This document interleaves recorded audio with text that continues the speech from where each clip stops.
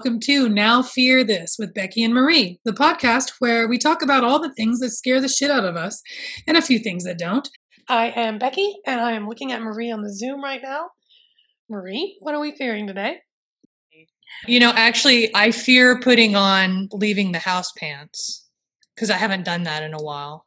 Wait, you haven't left the house or you've gone out without your... Well, okay, I meet with my trainer and I'm wearing tights. Those are very forgiving. When I go to a friend's house or whatever, it's like a pool party or I'm wearing shorts, but I haven't put on jeans in like 6 months. Oh, really?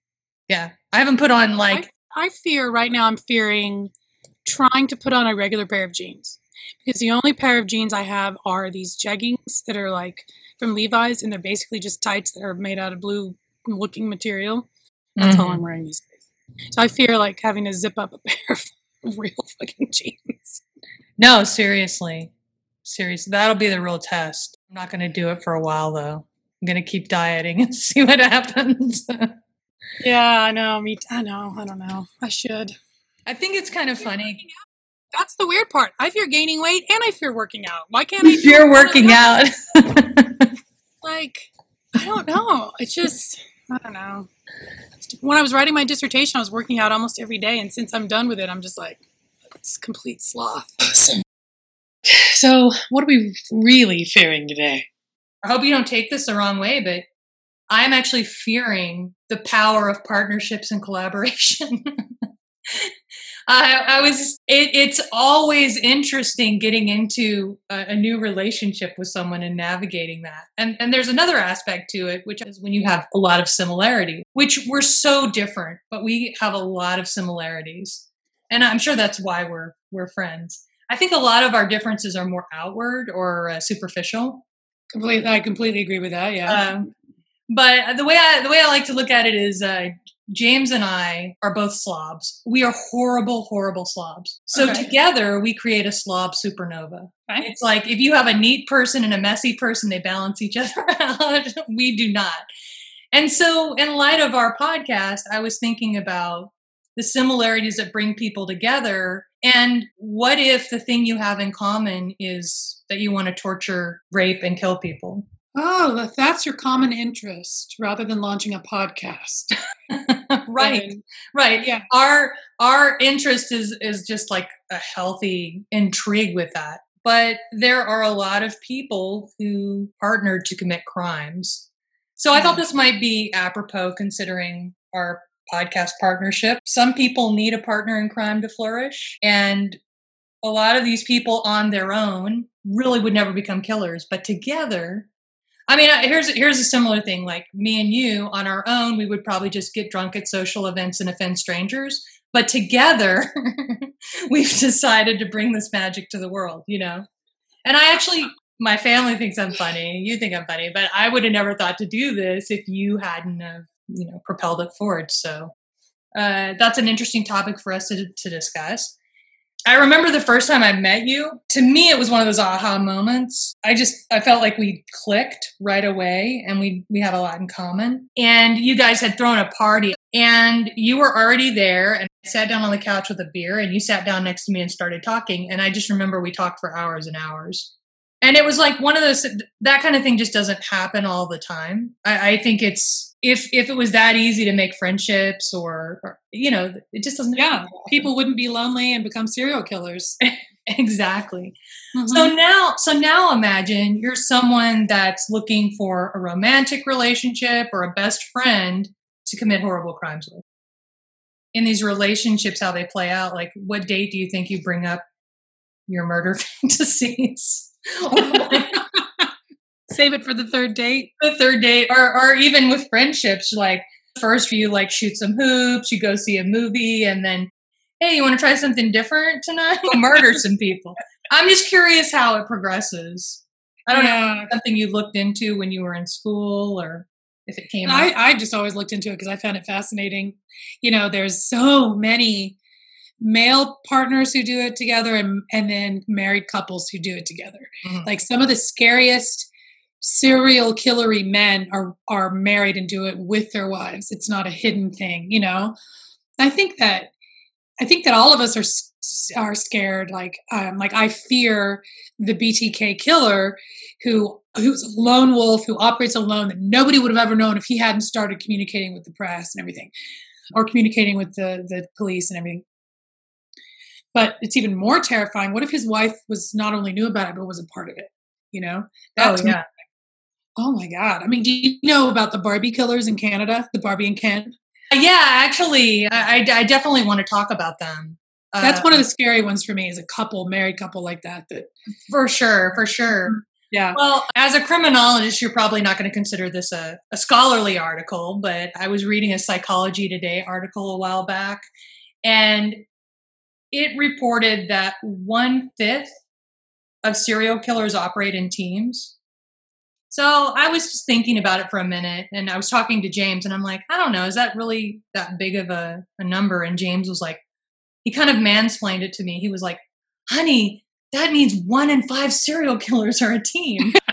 Oh, no. Like, oh, it's like 1 in 5 dentists. I'm like, oh, you're right. That is a big number. And then I'm like, wait a minute, that's 20%. So it's actually, I think, a fairly significant number. That is interesting. I didn't know that number, but Psychology Today is a good it's a good reference, because the people who write for it are psychologists, and yeah, they're people who know what they're doing. It's just written in a way that everybody can read and stuff. So it's a good source. So the actual source that came from was a book called Serial Murderers and Their Victims by Eric Hickey. I don't know if you've heard of him.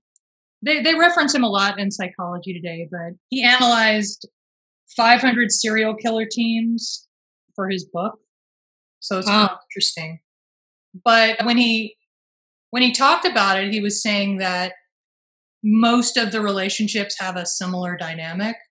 Like a dominant and a submissive or something? Mm-hmm. Or a dominant and submissive. Yeah. Well, if you go back to Columbine, two killers there was a situation there too, where there was a dominant and a submissive. And so if I look at just that murderous couple there, and I say, I always wonder this too. Okay, I'm going to back up. I'm not finishing my sentences. So I fear that I'm not finishing my sentences. Let me just say this. If you make it analogous to a marriage or a bad relationship, a bad romantic relationship, it's the same kind of thing. Because you think, like, you ever just been with somebody, even a friendship, but a really romantic relationship where they made you just worse. Like, if you weren't with them, Absolutely. You would be so much better, right? Yeah. So like you could be in a marriage where you two just have the worst possible thing, and the dude is abusive. And I'm not saying because of her. I'm saying because of the mix of the two of you, it brings out the absolute worst in him, and it brings out the worst in her too. And so I wonder, like, if Dylan, who, and Eric, what's his name, right, Columbine, had never met each other, or found out another friendship where they brought out the best, the worst, the best instead of the worst. Did you read that book, Columbine? It's probably the best book I've ever read. I mean, it's super dark, obviously, but it's so well written, so beautifully written. It's phenomenal. It's by Dave Cullen, and he delves into their relationship, and he talks to and has read many analyses of Eric, who is the ringleader guy. He's the dominant. And he is not just a budding sociopath, psychopath. He is already a full-blown psychopath. And so, unfortunately, sometimes the psychopath and the sociopath have so much power that if they get with the right person, it just turns into the worst mix. Dylan would never have done it on his own. Eric would have probably found somebody else to do it with, based on the research that's been done on them. Yeah. Right. Yeah. Yeah. It's really interesting, because I even in non-murderous relationships, you can see, I remember there was this preacher's son at our church. Every time we went out and did stuff, we got into trouble. Like, we were always up to some shenanigans. And at one point, I think his parents were like, I think Merie brings out the worst in you. And honestly, thinking back on it, we were both coming up with terrible ideas of, like, TPing people's houses and practical jokes. But there wasn't that one person in the relationship that reins it in. Like, Actually, with you and James both, I have pretty much no boundaries with my sense of humor. But with you and James both, you both appreciate my sense of humor, but you're both willing to go, all right. No, we're not doing that. I mean, it's rare that I totally cross a boundary, but you know what I'm saying? Like, part of a healthy partnership is that you're able to rein the other person in, maybe in areas. Yeah. But are there any, okay, in particular, are there any of these murderous duos that you are most interested in? Absolutely. Okay, yeah. Let me hear that, because I have a couple in mind and I'm trying to remember their names, but there's a couple of ones for me. Oh my gosh. When you start thinking about how many serial killers are from California, that's a whole nother topic that frightens me, because I live there. So the first buddy killers I was ever exposed to were the Truman Capote In Cold Blood. I know you've read that because your cat's name is Harper. Yeah. Right. Yeah. Richard Hickok and Perry Smith. James introduced me to that book. It's still shocking. There's no matter how many times you read about it or read it, it's bone chilling, it's shocking, and it's the perfect example. These are the perfect example of two people that would just be like petty criminals on their own, but something about the pair of them together led to this.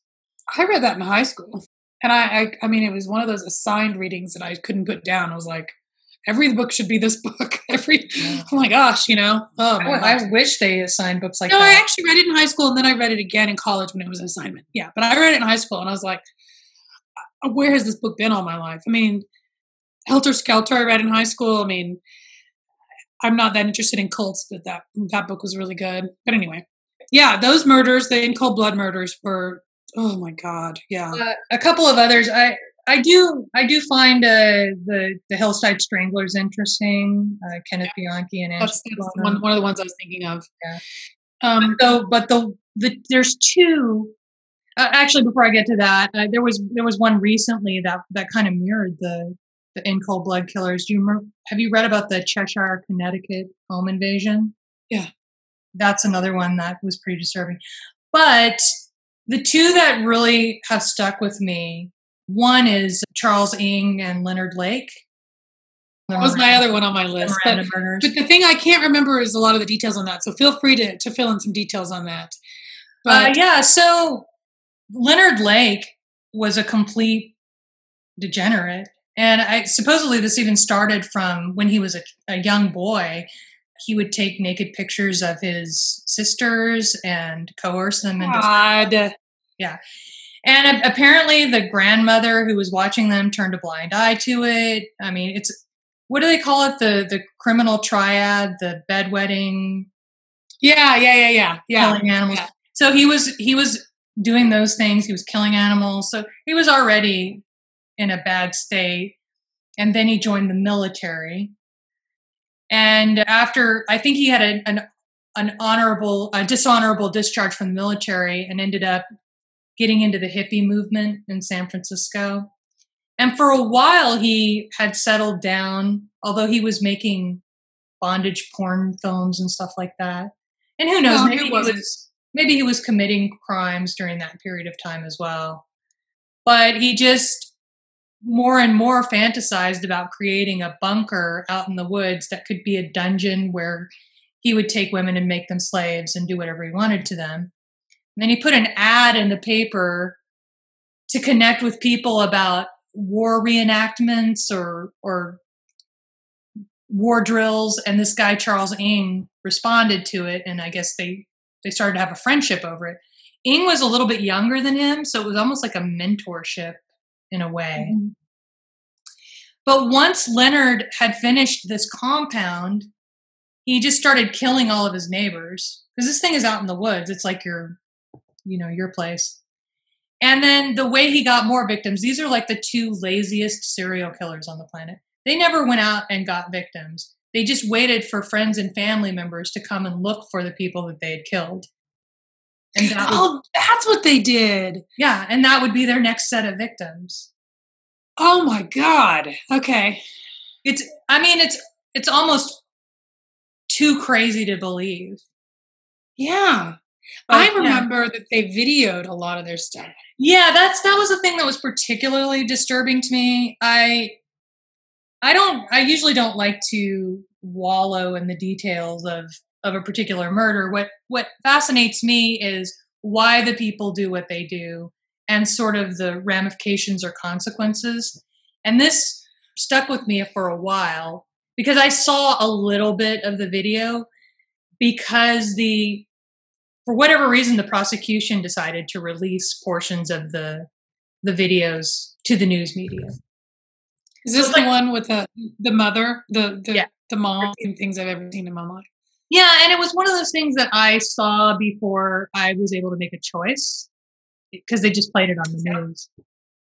But the thing that stuck with me was thinking about the jury that had to watch full sections. Because what we saw, according to what I've read, what we saw is what was in the opening statements. That was as much as they played for the general public, and that's what the news media got a hold of. But the jury had to actually watch greater sections of it. Can you imagine how freaking traumatized you would be from sitting on a jury for like 6 to 9 months and having to watch that crap over and over again? No. In fact, I fear being chosen for a jury for a horrific crime like crimes against children or videos or photos of children being molested or abused and having to sit through all that. Or even just vivid descriptions of it is bad enough for me. Like, I don't want to hear the vivid descriptions of, like, okay, there's that show I Survived, which I don't know if they still make new episodes of it now, but it was on for many years. You could find it online. There was a guy describing what happened to him when he was a child. And I'm not going to go into detail. I'll just tell you the main story. And I had to absolutely fast forward through it because he went into great detail as to the torture.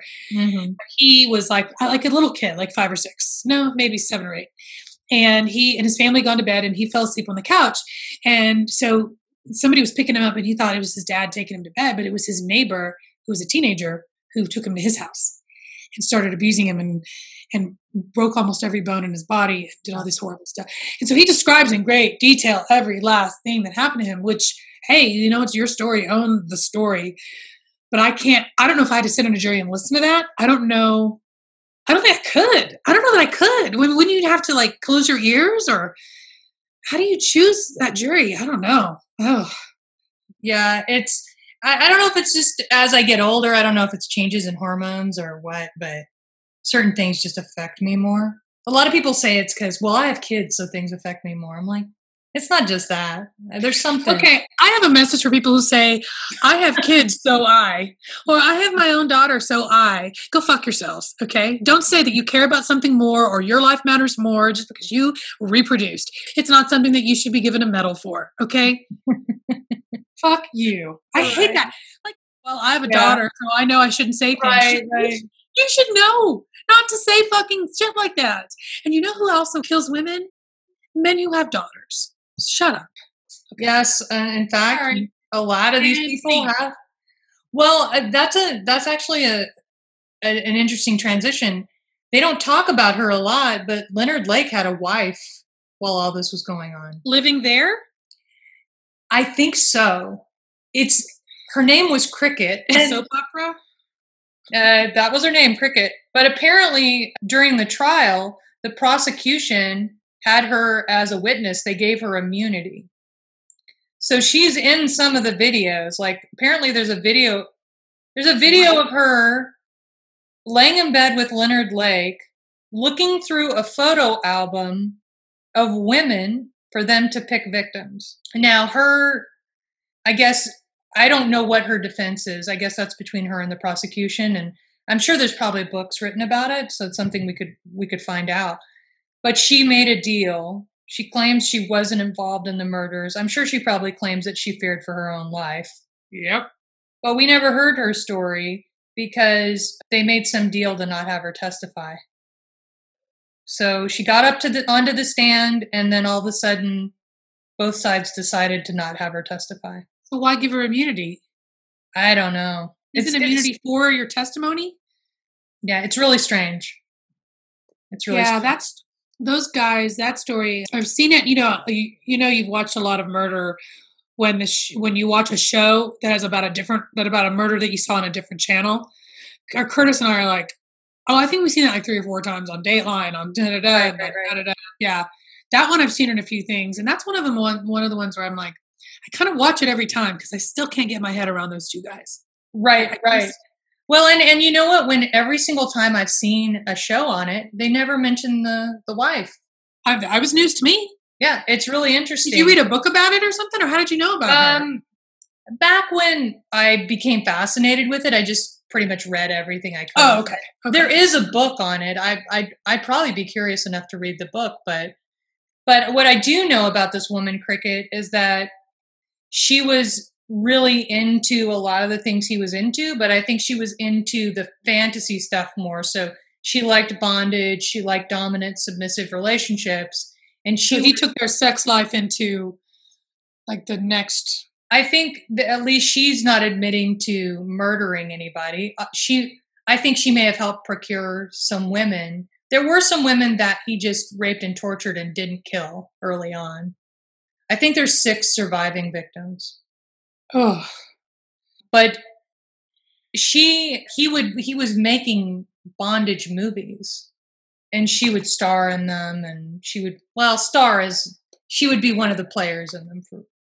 So, but for whatever reason, he just didn't choose to move forward with her in that pursuit, or she just wasn't down for that. I'm not really sure why. Or she was participating and she just figured out a way to. So yeah, let me ask you this: I don't know what the prosecution's reasoning was, but do you think there should have been immunity for that? How much torture and murder can you be a part of, even if you sit by complacently and not face consequences for that? Well, and again, I would have to research more how much she was involved, but I would say, what would she have to provide to you to give her immunity? Like for me, I would have to say you would have to provide bodies and dead people we didn't know about, that families are missing their loved ones, or something like that. Otherwise, we already have videos of them doing this. We don't need you. I don't know. Well, and I mean that's a question that pops up right now with the Maxwell Ghislaine, the Epstein matter. Oh. Yeah. Like what could she offer to get immunity? Because I'm sure she has stuff she could offer. She has all the stuff, but it's certainly a devil's deal. Well, I think Epstein, the only thing that he did was for blackmail, so that he could gain power and gain money and all that. So you go to a party at his house, now he's on your payroll. So their entire operation was blackmail. So who knows what material she has? Who knows? Yeah. Well, and that's another buddy. Those are buddy criminals. Yep. Sure. How do you find each other? How do you find each other? I mean, it is interesting that people. I mean, I guess if you have similar interests, you're going to find people. It's just common sense. Yeah, it's when I was thinking about this topic, I was thinking about all the group projects in college and how they kind of mirror these criminal buddy crime things, because you always have like one person on the group team that's like a really type A dominant person that like makes everyone cower, and then there's the one who never does a fucking thing. It's really like Leonard Lake and Charles Ng, that was a question I was going to ask you from your expertise. What do you think each person gets out of the relationship? The dominant and the submissive. Like, why do you have to have a partner to do this? I mean, yeah, there's a couple of things. One is what gets you off gets you off. So for these guys, let's go with the dominant guy. What gets him off gets him off. And obviously what gets him off is not just the killing. It's the getting to order someone around to do the killing for him or with him. There's whatever it is inside of him. And then there's the whole list of things that 90-something% of serial killers have in common, which is a head injury, a childhood head injury. Mm-hmm. And so then if you think about having an injury to your brain the way that you would have an injury on your arm or something, then you have the development of your brain, the decision making of your brain, the deficits that you have for empathy and decision making and impulse control and anger, and then you add that to like the notion of like an abusive man, an abusive husband. Part of why he abuses is because his definition of what love is was never formed in a way that was healthy. And so abandonment and somebody defying him is the worst possible abandonment thing somebody could do for him. Like, and then you kind of put that in the idea of these relationships too, is your definitions are all screwed up and your brain is all scrambled, chances are, because there's a head injury. And then your definition of, if you care about me, you'll do this. And then you get off on all of these other things. And there's just an ugly, wicked combination, you know? And then there's the people who are the submissive ones, man. That to me is more understandable, because you are in some way feeling what you believe is love and attention for maybe the first time in your entire fucking life. So you don't know what love is or what affection is, but if you do this thing and you get approval from this person, all of a sudden that feels, you know, and again, there's probably a head injury, there's probably abuse in childhood, and they never. Yeah, does that make sense? You know what I mean? Yeah, there's no way. Okay, so you would agree with this. There's no way that a normal-brained, well-adjusted person would slowly evolve into killing people with someone out of love. It's always someone that kind of has a problem to begin with. Yes, there's always going to be, it's never going to be like a fully formed, healthy adult who understands themselves and their ego and their self-esteem and their self-concept and their place in the world is going to be convinced to do those things with somebody. It's not a thing. Right. Now, I'm going to surmise the dominant one, maybe. That person could have been born a sociopath or a psychopath. That person could have been born with or developed a personality disorder and managed to hide that from the world while they were successful in certain things in their lives or maintained a marriage. Or but there's also almost never that you find these serial killers who didn't have a head injury when they were kids or some level of brain damage. Right. So your brain is not even forming or functioning in the way that a quote unquote normal brain functions. Well, I love the very first thing you said to describe the dominant person's behavior too, which I hadn't thought about. It's that sort of, if a tree falls in the forest and no one's there, is there really a sound? And I think maybe one of the motivations for these people is not just the experience of what happens between them and the victim, but having another person see it is really important. And participate. If you can convince a person to participate in it, and right. And for you, if you are so twisted in your brain that them doing that in front of you or for you is even more of a rush, you know? And so the thing for me, like, whatever gets you off is the phrase that I would always say about humans or who commit crimes like that. Lust killers, what they refer to as lust killers, which is different from an angry killer, you know, or somebody who abuses and then kills. But if you are reaching out to somebody who's a stranger because you have to feel this lust inside of you for the blood or the rape, like some people get off on that horrific torture. And then some people get off on taking your new wife on a honeymoon next to a body that you buried who happens to be her dog. Right. It's like, okay. And I feel strongly about this. I fear when we dehumanize people who do things to dehumanize others. That is a fear of mine. Because the more we push them away and they're the other, the less we will ever try and understand what motivates them, which means we're never going to try and predict it and prevent it. And then we just sit here and go, I don't know, shit happens, people get killed. And I don't believe that. I don't think that's true at all. So I think if we humanize these guys and we go, make it like this, you and I. Okay, so you and I, whatever gets us off, and I don't mean sexually. I'm just going to say, like, the things that we really love to do. Like, I could take an entire 6 days of my life and watch stupid Hallmark movies and you know, eat Cheetos and whatever, and I would be the most content, happy, and joyous person. And if you take that mundane thing and you turn that into, well, in order to feel that level of contentment, I have to stalk a woman for a year and a half and then break into her house and rape her. Otherwise, I don't feel content. You know, that's what gets them off. Yeah. we do have to figure out what the human connection is there. Thinking about James, like, he always wants me to watch movies with him, and I always fall asleep during the movies. Because, like, half the time I don't even want to be watching them.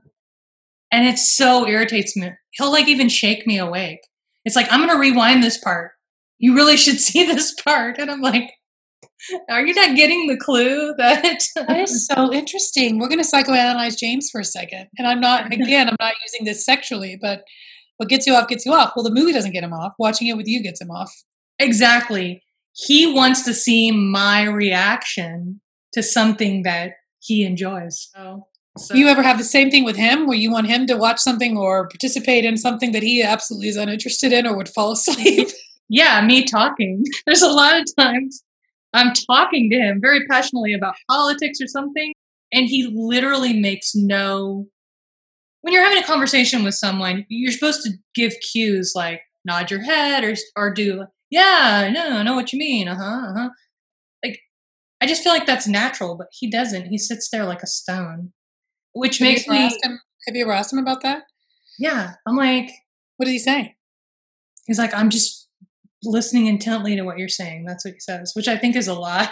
He claims, no, I liked everything you were saying. I was just listening. He was like, you were monologuing. There wasn't any room for me to talk. Whatever. We constantly have this conversation. We'll be 80 and in the car, and I'll be like, why aren't you emoting to what I'm saying? He'll accuse you of monologuing. That is so funny. Oh, yeah. That's the first thing he'll say is that I'm monologuing or that I couldn't give him a word in edgewise. But I don't know. It's fascinating to think about the idea of a partnership being based on how another person reacts to whatever's going on. So I don't think we can move past this topic without... Hold on, let me just say one last little thing before we wrap this particular thing up. If you're about to wrap it up. I'm not. But I'm not making light of this, although I am, even though I'm not. One of the things that I wonder always about things like that, how do you come up with it the first time? Like, who says it to the other the very first time and says, you know what we should do?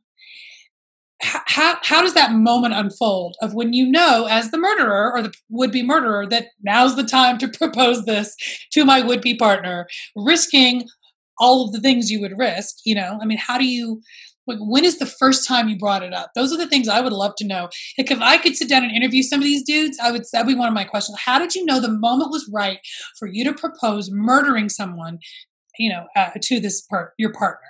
That would be a question I would want to know, because there's so many things that could potentially go wrong. You know, if you're risking rejection, you're risking rejection. Yeah.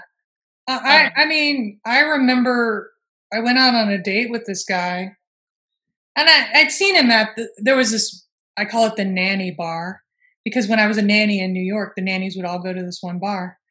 And he was there a lot, and we'd talk, and he asked me out. And this was literally the first date that I went out with him on. When the date was over, he pulled up to the house where I was staying, and we started to make out, and he immediately, it was shocking with such precision as to how he did it. He reached down with one hand and took my shoes off, and he started fondling my feet and moaning. And I jumped back, and he was like, oh, I'm sorry. And I'm like, that's all right. I think we should call it a night. And I'm like, you know, I don't think people wait. I think they just want to find out right away. Is this a candidate or not? You know? Wow. And this guy obviously had a foot fetish. I will tell you, I do have really nice feet, but I don't know. I mean, if honestly, I could see how if a guy had a foot fetish that he would like me, but it was shocking. Like, there was no conversation about it. Nothing. And clearly he'd done it. Did you ever see that Nicholas Sparks movie with, the chick from Orange is the New Black? Oh, God. Yeah. What is the name of that one? I remember from it that, and everybody was Twitter-pated on the internet about it, that right before the sex scene, he's able to take her bra off with one finger. It's worth seeing the movie just for that. He just has a technique, but anyway, I'm just saying, like, people are trying to figure it out. Yeah, right. There's tutorials online about how to take a woman's bra off. Actually, wasn't a bad movie. I expected it to be bad, but it actually The Lucky One. That's what it was called. The Lucky One. Yeah. Just based on how the whole thing went down, I'm pretty positive this guy has gone out with many women. First date, taking their shoes off, see how they react, and he's just waiting for the one that's going to go, oh yeah, this is what you're the one I've been waiting for. I got these lovely feet and I need them to be worshipped. So I suspect that it's not as progressive as you would think it would be. I suspect that there's like some gateway activity, like maybe group sex of some kind with two guys, maybe with a prostitute, or in the sex worker, group sex with a sex worker, or in the case of a romantic relationship, some sort of menage a trois or orgy, maybe picking up a woman at a bar, maybe even holding a woman hostage and so there's a progression, right? Yeah. I mean, so yeah, but there is a progression. It's just a question of how do we know this is the guy we can progress with? Right. You know, at some point there is either an accidental death and we liked it, or we choose to kill someone together. Right. I don't know. Like that stuff's interesting to me when it comes to like the duo killers. The duo killers don't interest me as much as the lone wolf serial killer, though, because again, like with the Columbine killers, it wouldn't have happened if they hadn't had the chemistry together. But the ones who decide to continue doing it, even if they don't have somebody pushing them on, or that stuff's the more like those people are more interesting to me. Their brains are more interesting to me. Well, with the men, it could also be something that's found out by accident, because a lot of these home invasion things, the rapes are crimes of convenience. Yeah. Like they actually don't go into the house intending to rape somebody. Or vice versa. They go in the house intending to rape and then they don't mean to kill, but then they end up killing. Exactly. Yeah. But I think with some of these relationships, I think the person just tries something in front of somebody, sees how they react, and then it just progresses. Right. And there is a lot of that within like if you're looking at videos of bondage or all that stuff, that's probably a lot of gateway kind of stuff. If that gets you off, then let's keep going and further and yeah. Yeah. But before we move on from this topic, I did want to talk about the group that fascinates me the most, and that is the Canadian serial killer team, Paul Bernardo and Karla Homolka, which the ones I'm sorry, I brought it up earlier. I'm assuming anyone that would listen to this podcast knows about their relationship, only because sometimes when I'm working, I have Discovery ID or HLN or something in the background. And this is one of those stories that they literally recycle new material on, or old material, over and over and over and over again. And I thought it was kind of interesting because they're from Canada. I actually never thought about these kinds of things happening in other countries. Do you have details on the years that they did their killings? Yeah, 1987 to 1990. Okay. So we didn't hear about them until recently, though. I think it's the early 2000s. Oh, really? That's when I started hearing about them. Let's find out. When did they get caught? Because I thought she went to jail and then she's out, I thought, but I'm not positive. Oh, really? I'm 90% sure. Well, in terms of, obviously this happened in Canada, so we probably didn't hear about it while it was happening in Canada. I just noticed it really starting to make the rounds on true crime shows in the early 2000s. So they're so creepy because one of the things that they did was one of their victims was the sister of what's her Karla, the wife. Oh, yeah, her sister Tammy, who I believe was like 14 years old or something like that. Mm-hmm. Mm-hmm. And she literally roofied her and gave her over to her husband to rape and murder her. Yep. If I remember correctly. Yep. While you're looking that up, I was just going to ask you if you've noticed this trend. I wondered recently if, because this true crime thing is such a phenomenon, that we have actually started to run out of stories in the United States because I've noticed more and more stories popping up of serial killers in other countries. Oh, interesting. I don't know. I hadn't thought about that. We've literally run out of stories. Yeah, like we've just recycled the material so much and we've mined so much of our own material that we're going to other countries.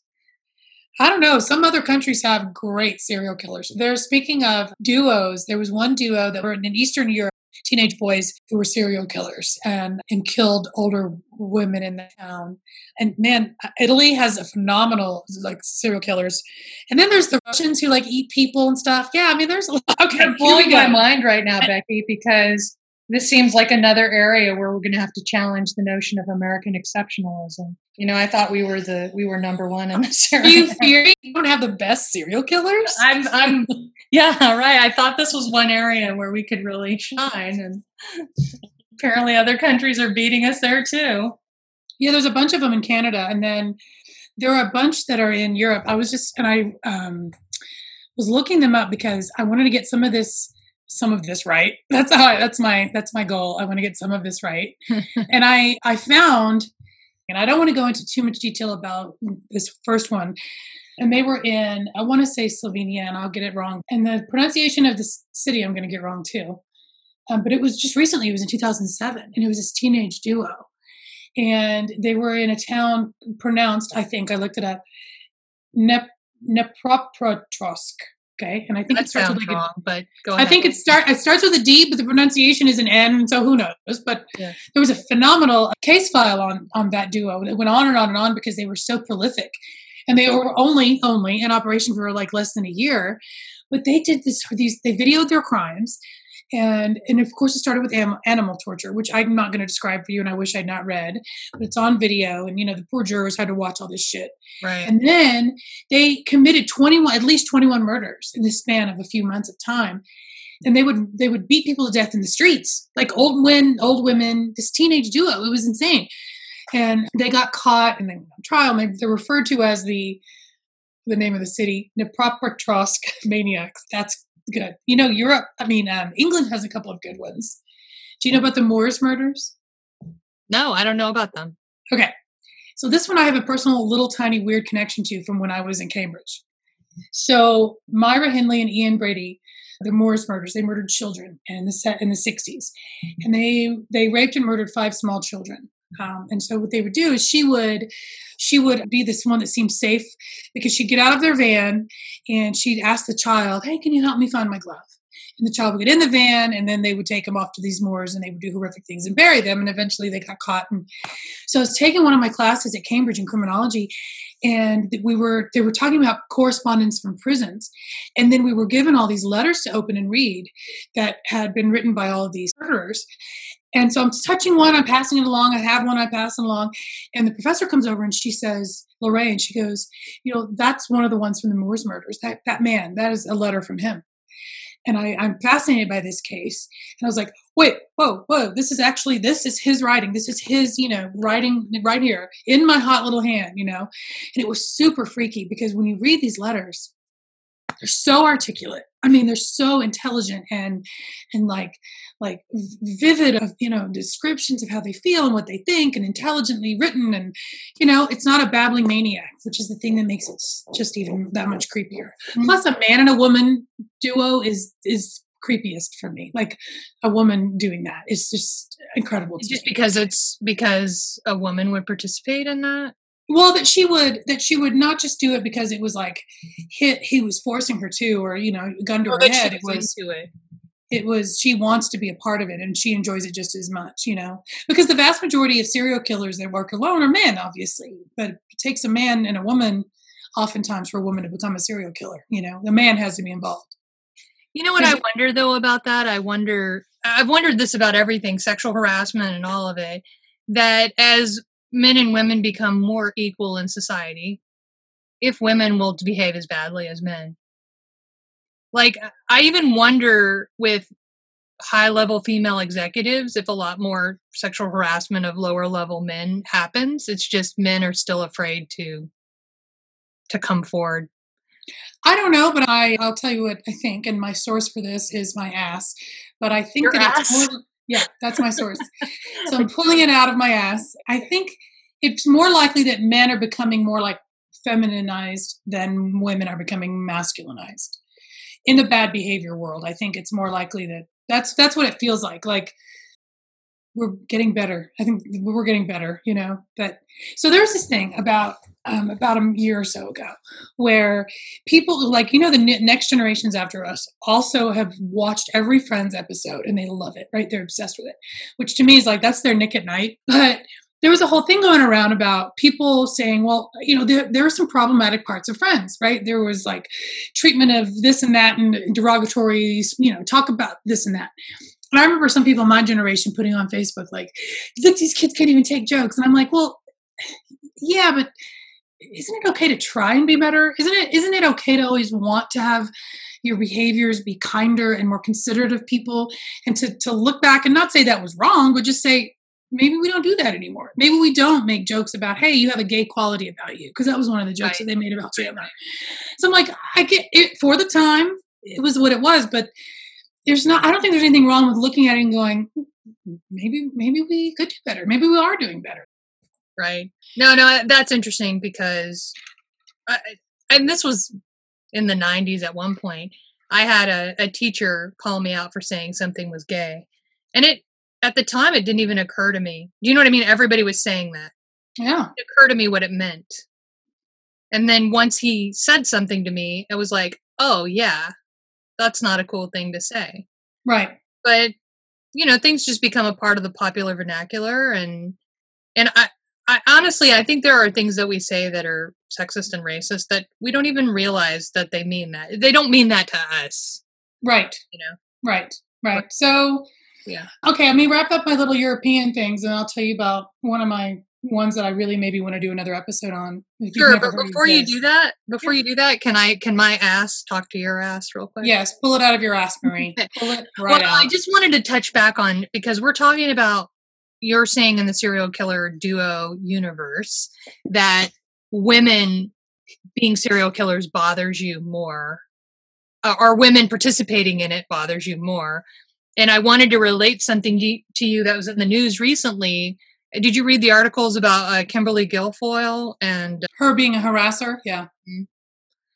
Yeah, I do think I just wanted to add to this that women do get away with a lot more than men do with regards to this kind of stuff. And I do think that there are a lot of women out there that are sickos too. And in some cases, maybe it takes a man to motivate them to the next level. But I don't want to diminish the fact that there have been lots of women who've participated in helping getting victims for men and participated in the crimes. And I do think that women have the same propensity as men do. It's just perhaps they go about it in a different way. Oh, that's interesting. Yeah, we're going to have to investigate that because I don't think women have the propensity the way that men do. I think like there's always the outliers. I mean, for anything, but I don't think the propensity is there for a whole lot of reasons. So I'd be intrigued to look into what that actually is. Yeah. Because what I'm going by is, the statistical results of who's arrested, who's convicted, who do we confirm who did what, and for it to be a woman is so rare. It's just not a behavior that women engage in. And frankly, when they do, it's passive aggressive. It's poisoning. It's not shooting people in the head, And so it's, for it to be something extremely violent from a woman all by herself is very rare. It's very rare. Yeah, by herself, I agree. It's rare. Like the serial killer nurses, like the angels of death, that are women. They do it, they poison. They do it passive aggressively. Or the woman who buried all the people in her yard in San Francisco or Seattle because she wanted their social security checks. And so she poisoned all these people in her home. And it was like those kinds of behaviors. It's not, and it's a different motivation than a lust killing. Like a lust killing is a dude, who like the Golden State Killer or whatever, where he is compelled to do this stuff. Like for those poisoners, those women poisoners and those women who do that, there's an underlying motivation that's different from the lust killings. So that's the part that's interesting to me. For a woman to be motivated by that kind of lust, thing.